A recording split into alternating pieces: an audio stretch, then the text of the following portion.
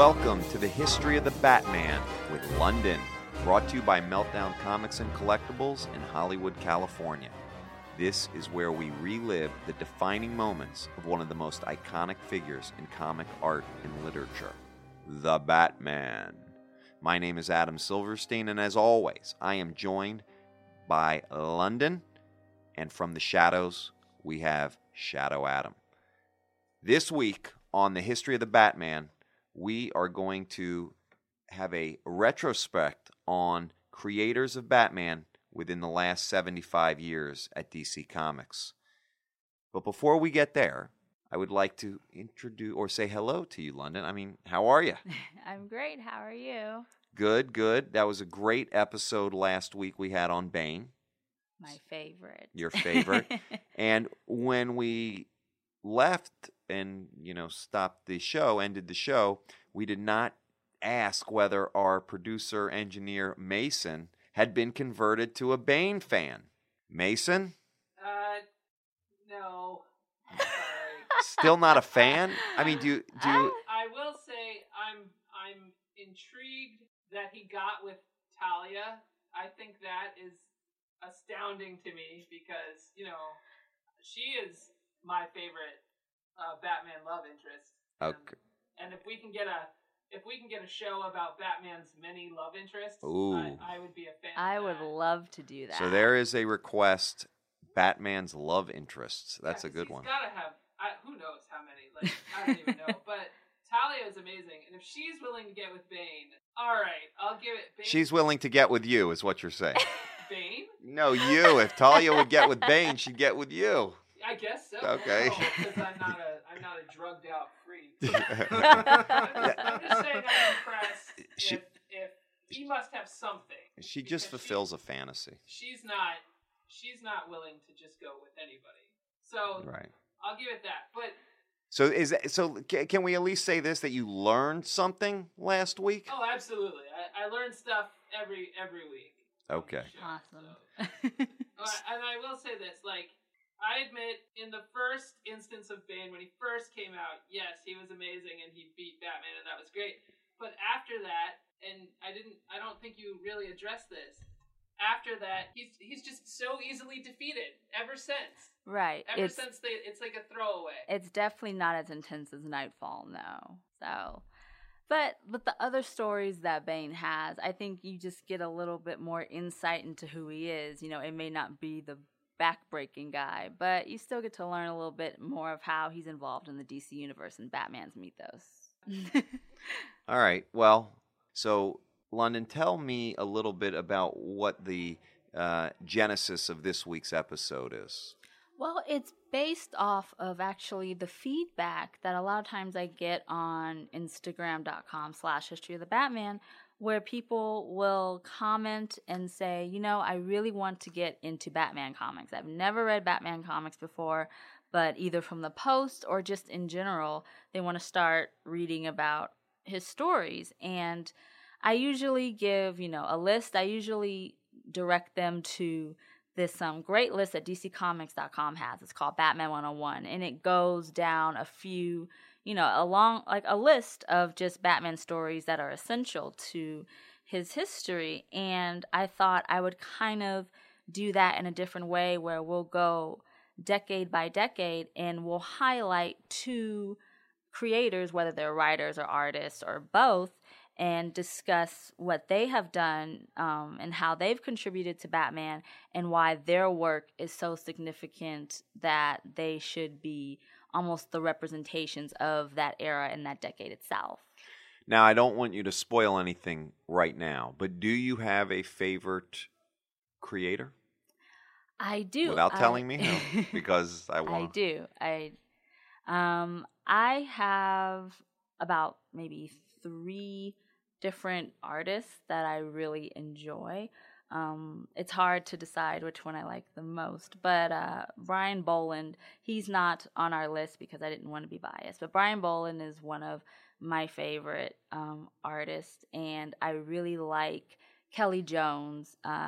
He is more Batman horror genre. And I'm a huge horror comics freak. I really love all the, like the EC comics and like Tales from the Crypt and all of those kind of, stories. And I think he really brings that into Batman. And my favorite writer, I would probably say, is Grant Morrison. Oh, you spoiled it. I know. And he actually is on our list. And it's not because I like him, but he actually he's very profound in the Batman story. So we'll talk about that. So now when you're talking about creators that we're going to talk about in each decade, are we talking about artists and writers? Are we talking about them separately or the creation that they came with together?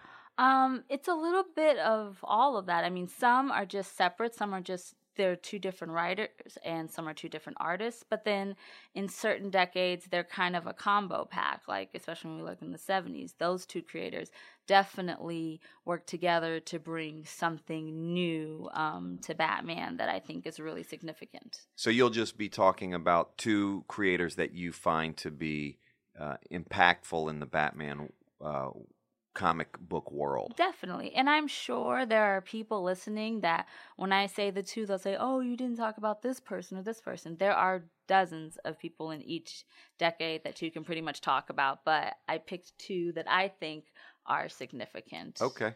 And so where do we start? Do we start at 1939? Yep. We will just start with that year since it's the year that Batman was debuted. And I have Bob Kane and Bill Finger as my two creators for this year. Just to give a little background, Bob Kane, before he started Batman, he was a comic strips creator. He did Westerns and Pulp Fiction comics and just different, kind of stuff that was in Detective Comics, that kind of like, dark tales and things. And once Superman was created in 1938, the DC editor at the time, which was National Publications, Vin Sullivan, he went to Bob Kane, and who was the artist, and he wanted him to create a hero that would stand kind of alongside Superman. And he had a lot of inspirations from The Mask of Zorro and kind of like that kind of dark vigilante hero to designs such as Leonardo da Vinci's Flying Machine. And he created this character who was almost like, in style, a carbon copy look of Superman. He kind of had the red costume. In his first drawings, he had a domino mask, and he kind of had blondish hair, and he's kind of swinging from a rope, and he called him the Bat-Man. And so from that point, he created the Batman, that character. He signed a contract with National Publications for the rights to Batman, and however Batman proceeded, he would get all of the artistic, creative credit for any comic he would be in the future. And then once they saw the design, Sullivan asked ghostwriter Bill Finger to come in, and he gave some changes to the design to Bob Kane, and that included a different color scheme. He had the blue and gray costume, the kind of wing-like cape was changed to kind of a flowing cape, and he had a cowl and not just a domino mask, and he wore these gloves. And the reason more for the gloves is because Bill Finger, while Bob Kane had him as a more vigilante, a dark, avenger, Bill Finger wanted him to be more of a detective. He wanted to be more like Sherlock Holmes. And so he said the gloves were important to him because he wouldn't leave any fingerprints when he was on the crime scenes.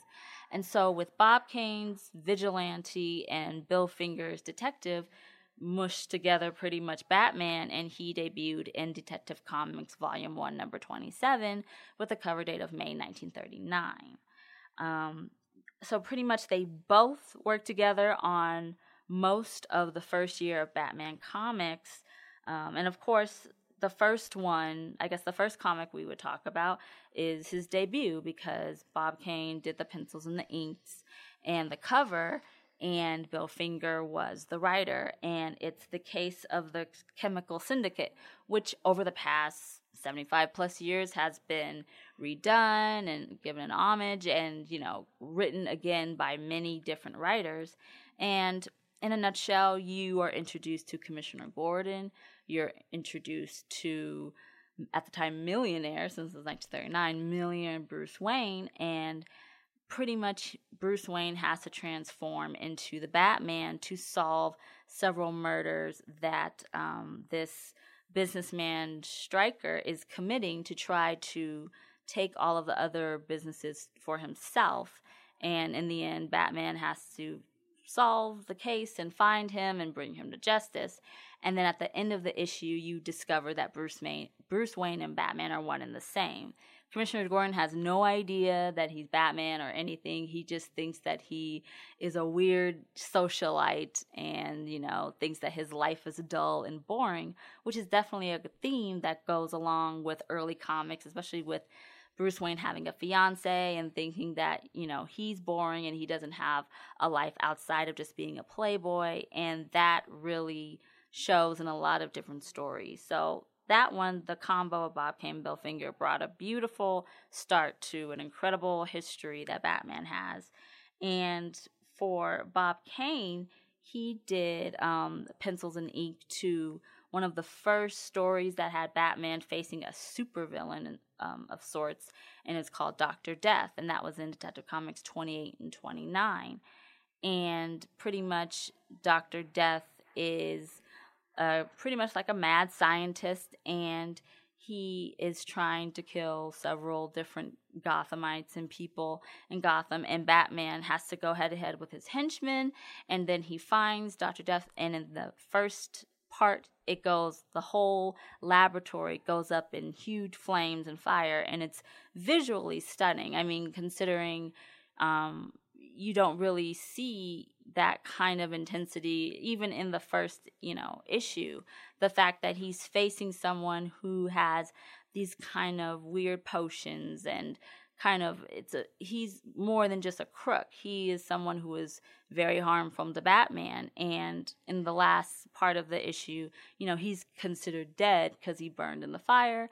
But then in issue 29 in part 2, where Bob Kane still does the pencils and the inks and the cover, he discovers that Dr. Death has been, disguised as another man, and he tracks him down and, unmasks him, and then he puts him in prison. And that story, I mean, you really see Bob Kane, kind of, even though people, are like, oh, he didn't invent Batman because Bill Finger changed the design. I mean, Bob Kane still was a very important illustrator, and he really did showcase Batman as this pulp vigilante figure that he originally saw in Zorro when he was first creating that. And so Bill Finger, of course, is definitely important, not just in 1939, but he continues to write stories in the 40s and the 50s in the golden age and silver age of comics.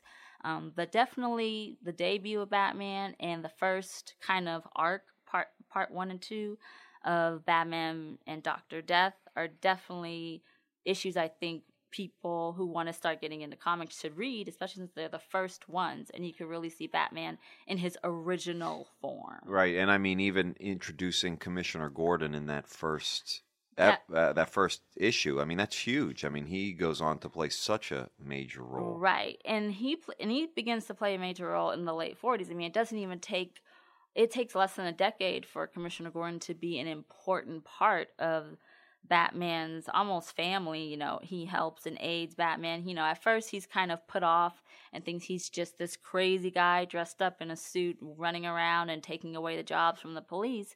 But then he sees that he's really trying to do good and he's on his side. And, he kind of convinces the rest of the police force that he's someone that helps us, not necessarily hinders what we do.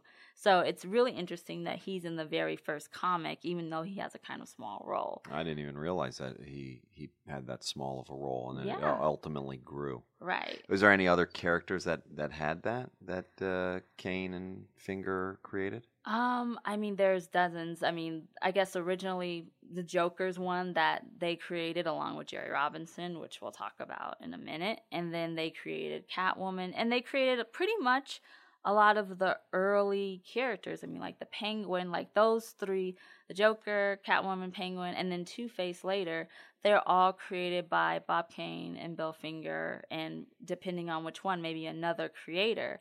But they created the main Batman family, and including Dick Grayson, who's Robin.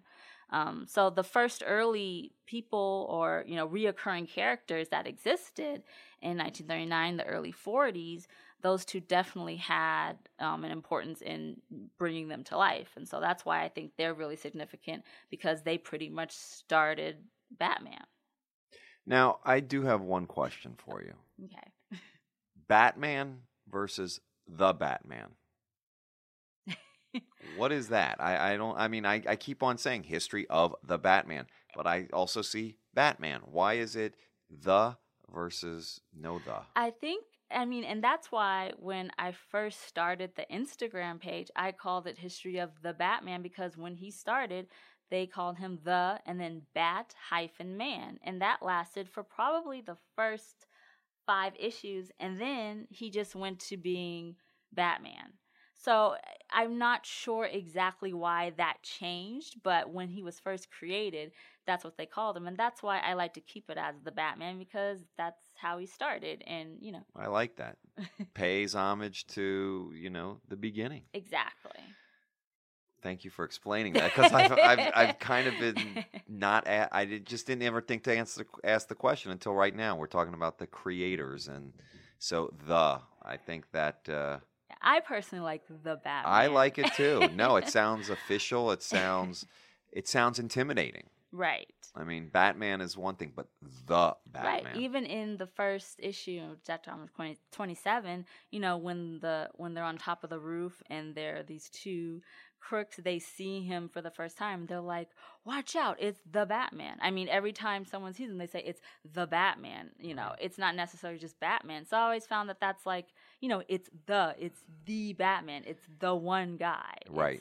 So I also wonder if it's just because maybe that was the first time he's on the scene, Right. And then eventually he's always on the scene, and so he's then always they call him we're familiar with you now. You're not just the Batman. Exactly. You're Batman.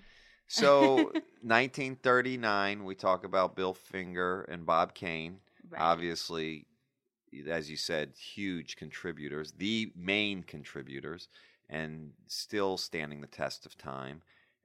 Let's move into the 40s. What other... unless you've got something else to add to Kane and Finger. I think that pretty much covers it. They were, they're pretty much pioneers of Batman and his rogues gallery and just how he began. So that's why I picked those two for the first year. It may also be a nice show to do just profiles on the creators themselves. Oh, definitely. Not because in this episode, we're really focusing on the creators and what things they contributed. Exactly. Versus just a profile on the contributors or the creators. And I think that would be fascinating because definitely. Bob Kane and Bill Finger, these, and Robinson as well, these gentlemen almost deserve an entire podcast on just them. Yes, definitely. That's definitely a full episode that they can definitely contribute to. So that'd be something we could talk about in the future for sure. Right. So let's move on to the 40s, and you had picked Dick Sprang and Jerry Robinson? Yes, I picked those two. And why did you pick them? I picked them because they both really contributed to a lot of not only first, appearances of characters, but just the art and the writing and the stories themselves that kind of really started to build what Batman represented, what was in, what kind of gadgets, what type of villains, kind of his almost look in the 1940s were based off of these two artists. I am a fan of Dick Sprang. I really like Golden Age of comics. I like the 40s and the early 50s. And I like Dick Sprang as an artist. And pretty much for most of these creators that we'll talk about, most of them started, they started from they're in New York City, and then they started, on comic strips and small Western comics, and then they were called upon DC to, write or ink for them and create new characters. And that's the same with Dick Sprang. He started in pulp magazines and, different comic strips. And then in 1941, he was hired by Vin Sullivan, who was the DC editor, to it's interesting because it kind of takes an out of comic book context. During this time in 1941, the DC editors weren't sure if Bob Kane, who was the main artist, was going to be drafted into World War II. And so, since there was a huge possibility he wouldn't be able to do the comics, they hired Dick Sprang to kind of almost take his place, just in case they wouldn't be able to get that art or those comics out because he would be drafted. But since then, Dick Sprang kind of just stuck around, and his first interior work was in Batman number 19 from November 1943. And I mean, it's not really a spectacular story or anything. It's a Batman versus Joker type of, crazy rendezvous. But just the fact that he started, he first drew his Joker, which his Joker is very significant. The way his jawline is and his smile and just the kind of way that he looks, it's a very distinctive style. In the same way as Batman, he kind of has the square jaw, the kind of squished Batman emblem on his chest, and it's interesting enough, he kind of smiles more than he did in the last year, 1939, because of course, when he was by himself, his almost literal year one in 1939, he was by himself. He didn't have Dick Grayson yet until Detective Comics 38 from April of 1940. So he had a whole year of being this dark pulp fiction character that used a gun and killed and was just on his own. It was just kind of being kind of like the Lone Ranger. But now that Robin is there, they kind of get to play around a little bit, and he is more lighthearted. But you see him, when you see Dick Sprang's Batman, okay, that's Dick Sprang's work. That's Dick Sprang's style. And then another issue that's really interesting, especially people who are fans of the Batmobile, in Batman Volume 1, number 20 from 1943, I think it's December 1943, might be January 1944, depending on the printing, Dick Sprang created the cover, and it's the first time the Batmobile is on the cover ever. And it's still Jerry Robinson, who we'll talk about next. It's still his original design. It's kind of a black car with a red racing stripe on the side. It has a bat emblem grill and a huge back fin, and it's very dramatic. It has like a huge, pretty much bat symbol on every piece of the car. But the cover itself is very exciting because the Batmobile bursts through the covers and you see Batman and Robin inside the car, and you see almost bullet holes within the window, which means some crook just shot up the car. And even before you turn the pages, you see this exciting moment where Batman and Robin are in action and they're in the Batmobile, which before it was like a convertible or, just a regular kind of sports car that Bruce Wayne drove. But now it's a literal Batmobile. So Dick Sprang did a lot of covers that, really illustrated rogues like the Penguin and the Joker and Batman and Robin, and just kind of gave an almost fun, exciting style for readers to see before they open up the pages and see what the comic is about. So I think Dick Sprang as a whole, especially in the 1940s, he had a really big part of kind of giving a distinguished look to the golden age of Batman and how he looked. Wow, he did quite a bit then. You were telling me that he wasn't credited originally on the cover because of the contract? Because of Bob Kane's contract, definitely. And that just doesn't go for Dick Sprang. That goes with Jerry Robinson, Sheldon Moldoff, Charles Paris, George Rousseau. All of the artists and not writers, mostly. Bill Finger was still credited, but in terms of art, since Bob Kane was many times, he was the cover artist and the pencils and inks, due to his contract, that's why no one was really credited. It just said Bob Kane. Even though, I'm talking about Dick Sprang, and there are tons and tons of comics he's inked and he's done covers to, you would never know. And you don't really discover that until, I think, 1964. So there's about 2 decades worth of artists who are uncredited for their work, because Bob Kane pretty much signed an exclusive contract that says any type of art formed by the character I created, I get all the credit. So that's why a lot of people today, especially the artists' families, kind of have an upheave against Bob Kane, because all of the work that they've done for so long was uncredited. Even though today it's a different story, everyone's credited. But at the time, it was just different back then. What happened in 1964? Well, 1964, they pretty much the contract was pretty much canceled, and it was an updated one was written, because it was from 1939, 1964, and that's when they pretty much put out all of the people who contributed to the art, and that's when you found out, Dick Sprang did it, and Jerry Robinson, and, different writers like Don Cameron, and just all of these people who were so influential in the Golden Age and the Silver Age that didn't get their names on the things they created. So there's a lot of drama. That's why I said, like you said, I can go on a whole episode just talking about Bob Kane and Bill Finger and just the background that they have done and what kind of things happen within National Publications, DC Comics. Right. Sure. I think it would be fascinating to kind of go over the legal issues, the ownership issues of all the creators, because, nowadays, and rightfully so, you should be credited.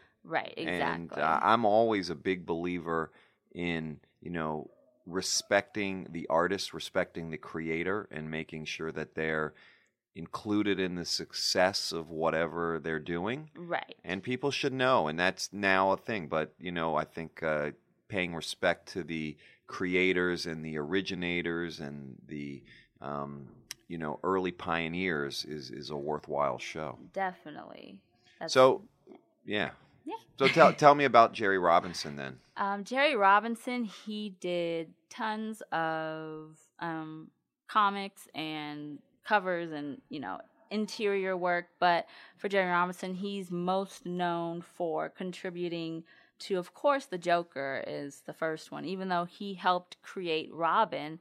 And even if it's in the slightest way, when Bob Kane and Bill Finger were trying to figure out a sidekick for Batman, Jerry Robinson was the person who suggested that they should name him Robin after the hero Robin Hood. So even little things like that are very important. And he's also credited to creating the Joker. He saw Conrad Veidt's performance in The Man Who Laughs and liked his aesthetics and the way that he looked, and thought that it would be great to use this type of grotesque figure to be a kind of villain, and he wanted him to be like the arch nemesis to Batman. So for that, and the Joker premiered in Batman #1 from spring of 1940, and the Joker just celebrated that 75th anniversary this past April 25th. It's marked 75 years, and we've talked about this story before in other episodes, but the Joker just is a mass murderer, and he's killing everyone, announcing it through radio waves and saying that I'm going to kill this person at this time, and Batman and Robin pretty much have to stop from all of the killings that Joker has done, even though he's successfully killed about 4 people. And so that already established him as this, mad murderer with a smile on his face. And he's done, tons, especially in the 40s and the 50s. And he is an important creator for actually Alfred, who was first named Alfred Beagle, and he looks completely different than the Alfred we know already. He was kind of a short, stubby man with, balding head, and he was still their butler. But he created or helped with the creation of that, and then once the serials came out in 1943, they changed Alfred Beagle to look like the Alfred Pennyworth we know today, the tall, slender, black tie, slick back hair butler. So Jerry Robinson's important because he's contributed tons of comic book covers and inks and even characters, from Robin to Joker to Alfred to even Two-Face. He's helped in the creation of those characters, and those are reoccurring figures that are still in today. And I mean, I think anyone can probably argue that he's an important creator, not just in the 40s, but he's been in the 50s and the 60s. He pretty much ended in the early 60s with his run, but he's pretty much created tons of characters that are important to Batman's history. What are some other, can you give me a few other characters or creations that Robinson came up with? Pretty much it's been, like I said, he helped with Dick Grayson and the character, And the actual Alfred character and- Robin, yeah. But anyone else that we're missing? Any? I mean, I'm sure there are tons. I mean, I don't believe that he helped create Catwoman, who was in the same debut issue as Joker. But though I think the big four, at least in the early years, are Robin, Joker, Two-Face, or Harvey Kent, and then they went to Harvey Dent. And then Alfred, he helped with those. And those are all, I think, really important characters. So, yeah, I think for the 40s, those two creators, I think they really stood out. Of course, there are tons of other creators like Jack Burnley and George Rousseau that helped in the 40s. But I think those two really stand out and are even celebrated today for their work in this time period. Wow. All right, so next we'd be moving on to the 50s, but before we do, I'd like to give a shout out to our sponsor, comicsfix.com. That's F-I-X, Comics Fix. It's unlimited comic books on a digital platform. So you can actually read these comics. If you pay $8.99 a month, you can actually try it for free to start off with. And then you can just read as many comics as your heart's desire. Good service. It's like the Netflix of digital comics. You can get it on your computer, on your tablet, on your phone. So check out comicsfix.com to get started. All right. So now back to the subject at hand.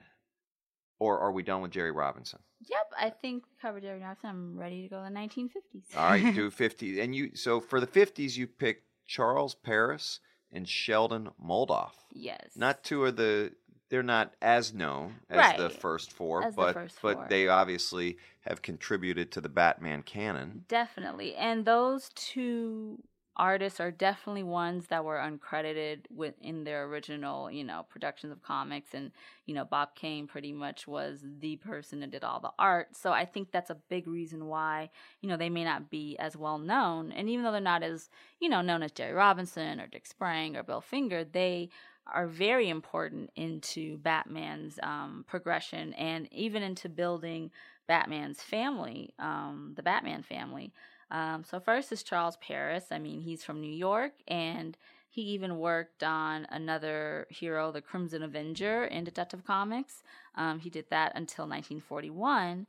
And then he, along with Bob Kane, they both inked and penciled on Batman comic strips because Batman wasn't just in comic books, but he was also in New York newspaper comic strips. And that was for about 3 years until 1946. And then Charles Paris was, working on Batman comics. And then he created, kind of Silver Age characters that kind of went away after the reboot. But he was the person that created Batmite. And he was created in Detective Comics 267, and that was in late 1950s, 1959. And I'm sure you guys have seen Batmite on cartoons such as Batman the Brave and the Bold and in comics, but he's pretty much this magical imp, I guess, from the fifth dimension that has all of these powers and is obsessed with Batman and the hero that he is. And pretty much anytime he appears in comics, Batman gets annoyed with him and he just goes away. He's kind of like a very gimmicky, very fun-loving character. Definitely something or a character that represents what the 1950s were. The Silver Age era was very lighthearted. It was bright. It was fun. And especially with the Comic Codes Authority in place in 1954, comics can be as dark. Characters couldn't be as, the villains that they really were created to be. And so Batmite was a very, is a kind of a standard, character that you would see in Silver Age comics. And he also did, just other issues, early ones like Batman, number 40, and just he worked along with Sheldon Moldoff, and he worked along with Bill Finger, the writer, and they pretty much, they did art that was either covers or, panels that pretty much represented that kind of fascination with, science fiction, and just kind of represented at that time, the Silver Age. And I like Charles Paris's work, and he's kind of like one of the unsung heroes, the kind of the hidden in the shadows. You don't really know about him unless you really look into it. But he was just as influential as Dick Sprang and Jerry Robinson in terms of, adding people to the Batman family. I think this Batmite character is, I have a vivid memory of him from the cartoons, from the early cartoons. Yes. It was The New Adventures of Batman. Yes, The New Adventures of Batman. He was with Batgirl and Batman and Robin, and he was just, a very silly character, poof in and out, and, would use his powers to help, but he was pretty much just an annoyance. Did you watch the Flintstones? Yes. I remember it being like the little kazoo. You call them Dum-Dum. Yeah. But pretty much just like that. And that's still in the same kind of era too. Yeah, Batmite though. Has Batmite ever taken a serious role? Or has it always kind of been that?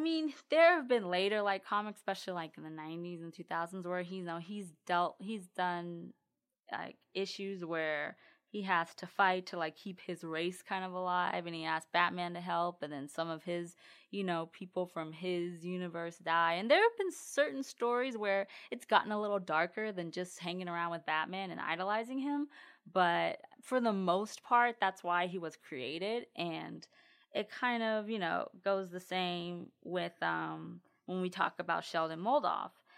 He was an artist, he was a penciler and an inker, and sometimes did covers. And, he was active in the 1940s. He worked for different publications. He created a character called Black Pirate in 1940. And he was a ghost artist in the same, like I said before, he was uncredited by Bob Kane. But he is important not just to Batman, but he was the first to draw the DC characters Hawkman and Hawkgirl. And he also just created many other Batman rogues and characters. One, Calendar Man, which I think is one of my favorites. And now they made them all kind of dark, especially after Jeff Loeb and Tim Sale's Long Halloween from '97. He's just all dark and mean. But before, he had a nice costume and had the calendar, pages all over him. And he would fight with, calendar pages, and would just, he's a very fun character. He would commit crimes on holidays, and he's a very fun character, created in the 50s, still kind of, the same lightheartedness. But Sheldon Moldoff also created Ace the Bat Hound, who debuted in Batman 92 from 1955. And of course, it's Batman having a dog. He's like his best friend, not to be funny, but he was, they found him. He's a German Shepherd, and then the dog helps them, solve the crime, and because his owner is being taken hostage. And so once they find the owner, he says, if any time you need help from the Bat Hound, you can call. And then in later issues, he pretty much becomes part of the Batman family. He's always in the Batcave. He'll go on, missions sometimes. And like I said, it's just very fun, Does he wear a cute Batman costume? He does. He has a cape, and he has a little domino mask that's like Batman. It has the Batman symbol. Did he have bat-shaped dog treats? Probably. Batarangs? Batarang dog treats. It's just all very... I wonder if they played fetch with a Batarang. But like I said, it's kind of the same thing as Batmite, It's, even though he's an addition to the Batman history and all that, he's part of the Batman family. Every family likes to have a pet. He's pretty much Batman's pet, I wonder if this was a DC thing. Because didn't Superman... Crypto. You're right. Superman had the Superman family, right? Shadow Adam.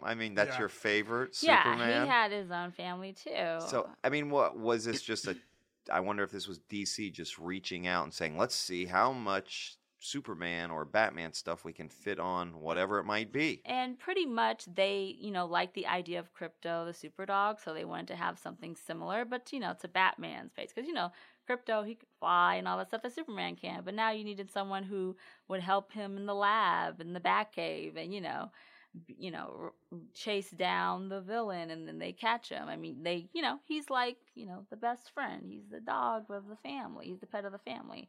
And Sheldon Moldoff also created Mr. Freeze, who debuted actually as Mr. Zero in Batman 121 from February of 1959.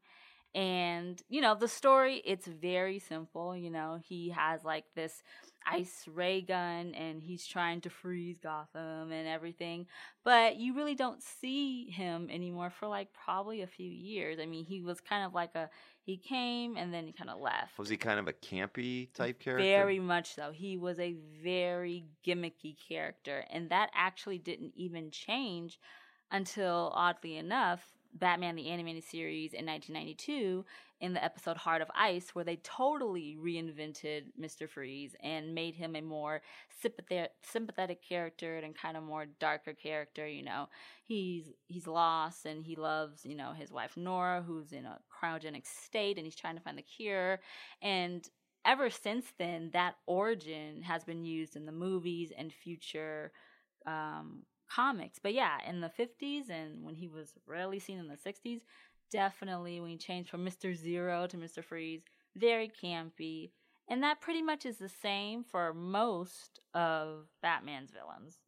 Yeah, in the beginning at least. Right. We're talking about the 50s. Right, in the 50s, that's definitely. I mean, if you got the guy creating Bat Dog, I mean, Mr. Freeze is going to be pretty goofy probably too. Right, definitely. But it is, I think another cool thing is that how they can, the modern storytellers have reinterpreted some of these characters. I mean, theoretically, a Bat Dog, could have a role. I mean, he doesn't have to wear a cape or a thing, but people do love dogs, like you said, and there could be a story where the dog is protecting the owner. He's just not necessarily going to. Or maybe they train the dog to sniff for drugs. I don't know. Exactly. But, I mean, there's always a way to retell the story. And and especially having, like the Bat Hound, like a dog within the story, is definitely an appeal to audiences because they're like, hey, I have a dog, or hey, I have a cat.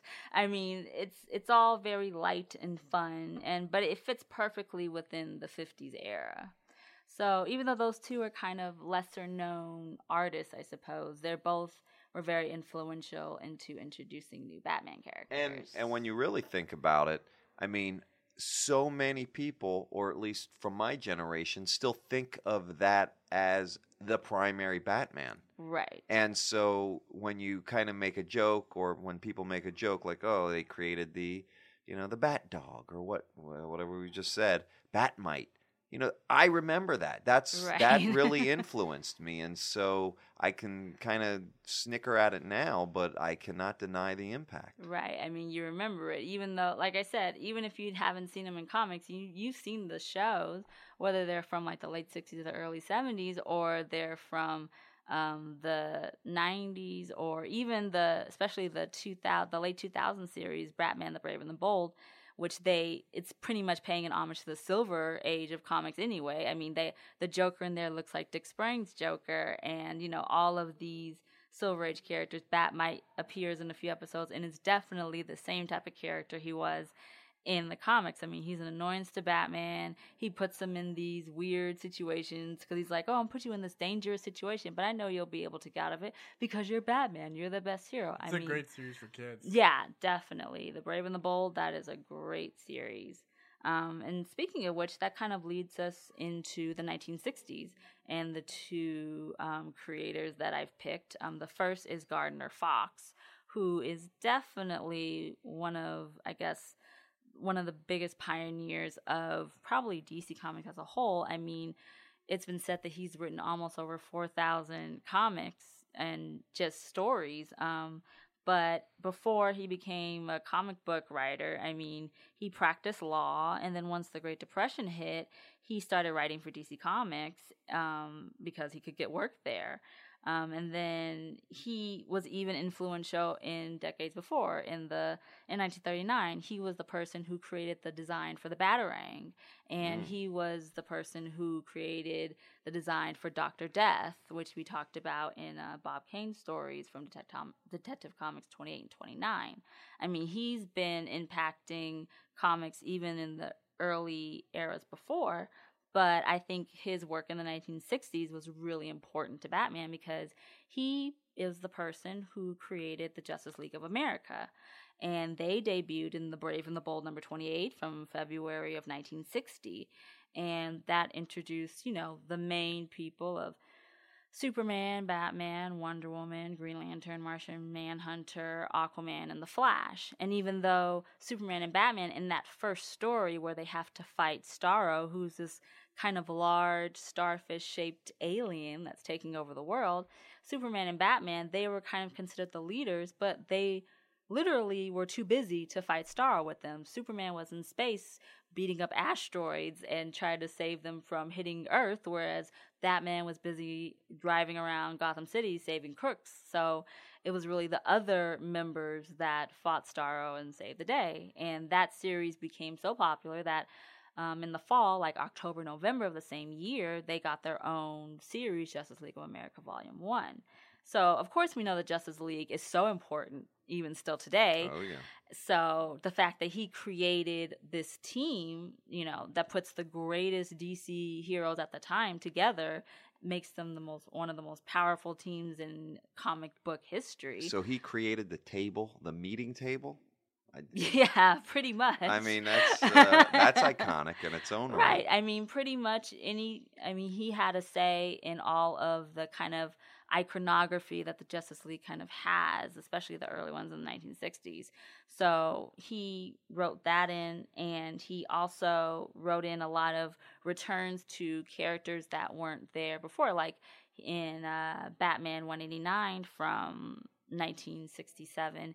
He wrote back the Scarecrow because the Scarecrow premiered in the early 40s, but then once that happened, you didn't see him in another issue. It's kind of like he was almost a non-reoccurring character. I mean, nowadays you think, oh, the Scarecrow is one of Batman's best rogues. He's fun, he has the fear gas, and he's, and he really warps Batman's mind. But at the time, Scarecrow was just, a professor, Jonathan Crane, who kind of went a little nuts, put on a Scarecrow suit and started, attacking people. But he only was in that one issue. But then Gardner Fox Conley wrote him back in the late 60s, and he became a more prominent figure. But definitely, I guess, like we said, looking into the dynamics of the DC Comics publication and how the inner workings, Gardner stopped working for DC in the late 60s, like 68, because they weren't giving him health benefits and all of this other kind of legal, things with him working there. So he stopped working for DC and kind of, was out of the comic business for a while. But the fact that he created Justice League and, wrote stories, especially like in the early 40s, he's a really important writer to the comics. And the same goes for the next artist that's for the 1960s is Carmine Infantino. Before we get to him, okay. You mentioned Starro. Did you ever read Captain Carrot and His Amazing Zoo Crew? No. Oh, it was one of my favorite DC comics of all time, and one of the issues that they had was a crossover with an animal DC universe. So there was the Bat Mouse. And it was one of my favorite things of all time. But that sounds awesome. They fought Starro. And so that's how I learned about Starro was through Captain Carrot and His Amazing Zoo Crew and his team up with the Justice League of Animals, I think it was. I'm going to have to read that now. Yeah. I haven't seen it collected, but it is definitely one of my favorites. Wow, that sounds awesome. And I think Roy Thomas and Scott Shaw created it. I know Scott Shaw was a part of that. I think Roy Thomas as well. But just fantastic stuff. So nice. Animals and character. I just thought it was so great. I mean, I created all these. They had Peter Porker, this amazing Spider Ham, and so I was a kid. I created Daredevil and Track Panther instead of Black Panther. He ran track, and I had this whole thing. Anyways, But there was a lot of that was influenced by this Bat Mouse. So great stuff. Anyway, sorry. So Carmine Infantino. Okay. Yes, he is one of my favorite artists too, just in general in this time period. He first actually worked for Timely Comics, which is now known as Marvel Comics. He did pencils and inks for them for a while, and then he came to DC, and during the Golden Age, during the 40s and the early 50s, he worked on Green Lantern and the JLA. But then what he was most, I think even now, he's more known for, besides Batman, is The Flash. And he pretty much, with how he drew, with his kind of vivid lines, he kind of created that red and yellow blur you may see when Flash runs across a panel, and it kind of brought it to life. And he was the one that kind of started taking the kind of very lighthearted, campy, silly stories that Batman and Flash and Wonder Woman and Superman were having, and when he worked on Flash, he kind of brought that kind of science fiction, mystery story into Flash and kind of made it a little bit more of a deeper story. And he kind of initiated, a new era of the Silver Age, the era that was kind of not as light, and I think just how he draws was very significant, and it introduced different characters in a new way. The way he had a vertical, horizontal lines, and just the way that he drew his pen just moved amazingly, different than any other artist that had been seen doing DC before. But I guess two of the most important things that Infantino brought to the Batman mythos was first, Batman's new look. Now, before, you would see Batman still in the gray and blue type of suit, but he had a black kind of squished bat emblem on his chest. But in Detective Comics 327 from May of 1964, this new look, quote-unquote new look, came, and pretty much that introduced the yellow oval symbol that we all kind of know on Batman's chest. And that was kind of like it was almost like a brighter interpretation of what he looked like. And that really helped DC Comics in general and Detective Comics because the sales were sinking. They were really low. Like the Batman and Detective Comics weren't selling as well. And so they wanted to try to change the characters in the comics to try to bring in a new audience and the audience back that they had before. And then, like I said earlier, at this time, now artists were giving credit for their work. And so you knew that Carmine Infantino drew this new look. It wasn't just Bob Kane. And so that was really important. And then a few years later, in 1966, the Batman live-action television series began with Adam West and Burt Ward as Batman and Robin, and that was a huge success. Even in the first season, it spun off a motion picture, and Batmania began, and everyone loved it. And so by the time that the third season was coming around, Julius Schwartz, who was the DC editor at the time, it wasn't Vin Sullivan anymore, he wanted to attract a different audience because during the time the female empowerment movement was happening and they weren't seeing any strong superhero women in the comics. And so that's when Carmine Infantino, he created Batgirl, who was Barbara Gordon, and her first appearance came before she debuted on the live-action series in Detective Comics number 359 from January of 1967. She pretty much was Barbara Gordon, who is Commissioner James Gordon's daughter, and she admired Batman and all that he did for the city. And then one night she dresses up in her homemade costume as Batgirl, and she goes to a society party that Bruce Wayne was originally at, but then Killer Moth, the villain, was actually there and, trying to steal the money of all the rich people and everything. So Batgirl came in and helped Batman and saved the day. And even in that issue, Batman's like, this isn't a place for a woman to be. But then she's like, I don't care. This is what I love to do, and it kind of fit into that female empowerment, that kind of girl power, that anyone could be a superhero type of feel. And her character made the sales go up and really, helped with the Batman and Robin stories, and she was just a new addition to the Batman family that a lot of female, that the female audience grew from that. And I mean, so Carmine Infantino is really important for the new look, and I'm sure everyone has seen the iconic poster where Batman and Robin are kind of standing on the roof, ready to leap off, and that's been, redone by new creators all the time. And yeah, he pretty much helped Batman get out of the rut of, lack of comic sales and introduce new characters to the Batman family. Well, then I have to thank him because my first crush was on Batgirl. Batgirl's awesome. She is definitely one of my favorites, especially Barbara Gordon. I love her as a character. She's one of my favorites, definitely. Just that red hair. I had always a keen eye towards. Maybe because I have red hair, but that was my first crush as a little kid. Batgirl was definitely hot. Not gonna lie. Now, there you go. And it's actually interesting. I mean, that, Batman 66, it's called. Right. Right? They've reproduced that. I know, and I love that series. So tell me a little bit about that, because, I mean, that is essentially paying all kinds of tribute to what Infantino did, right? Right, exactly. And especially if you watch the Batman 66 series, the live action, you will love this series. Mike Allred's work, is perfect.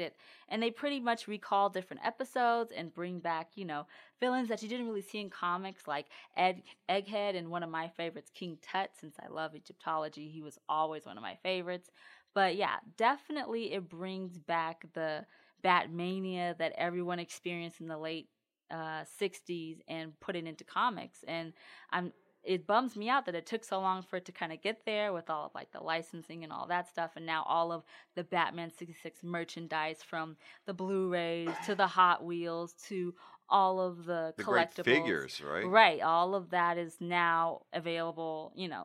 But yeah, the 66 series is really good, and I recommend anyone who loves the live action. So I want to get into that now. So where are they at with 66, the comics? Well, it first started as a digital first on the DC app. So they are a lot of issues, and I want to say 30. So if you want to just start on the first one, you can either, I'm sure Meltdown might actually have it, or I'm sure any comic book store might have it. But the best way that I know you'll be able to read the first issue is to go on a DC Comics app and just type in, Batman 66, and they'll have it for a really low price, since it's, kind of old, right now considering. But yeah, so definitely recommend that. And that's all thanks to Infantino for sure. Wow, that is a huge contribution.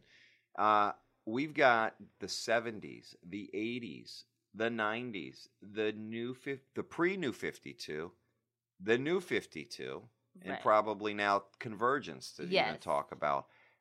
We're up at an hour right now. Okay. So what I think we'll do is we'll just call this part 1. Part 1, definitely. And then we'll come back next week, do part 2. Does that sound fair? That sounds awesome. Okay, great. Definitely. So again, thank you so much.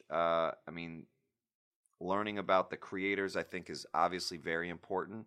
At Meltdown, I think one of the big keys of the philosophy behind the store is to actually pay tribute to creators and give creators a voice.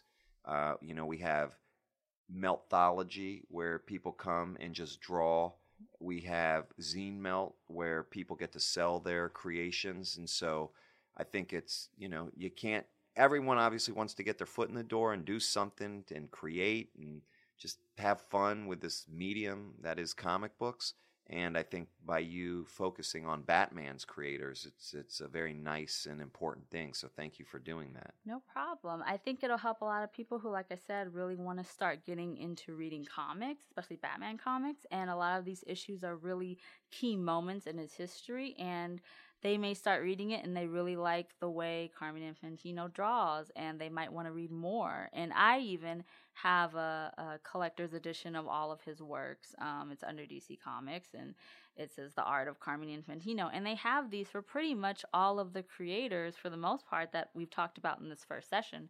When we go to part 2, it'll be the exact same. And so I'll definitely recommend some for people to check out. That's great. And so if people do want to reach out to you and get these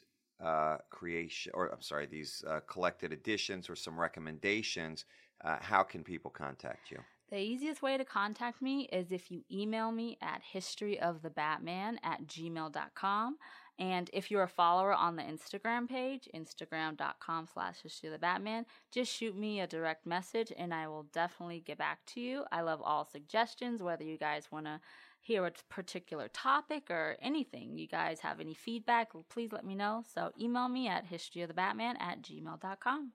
Okay, and also every Wednesday, obviously, we're coming back and releasing new podcasts. So please tune in every Wednesday. It's like New Comic Book Day, except it's New Podcast Day for the History of the Batman. Exactly.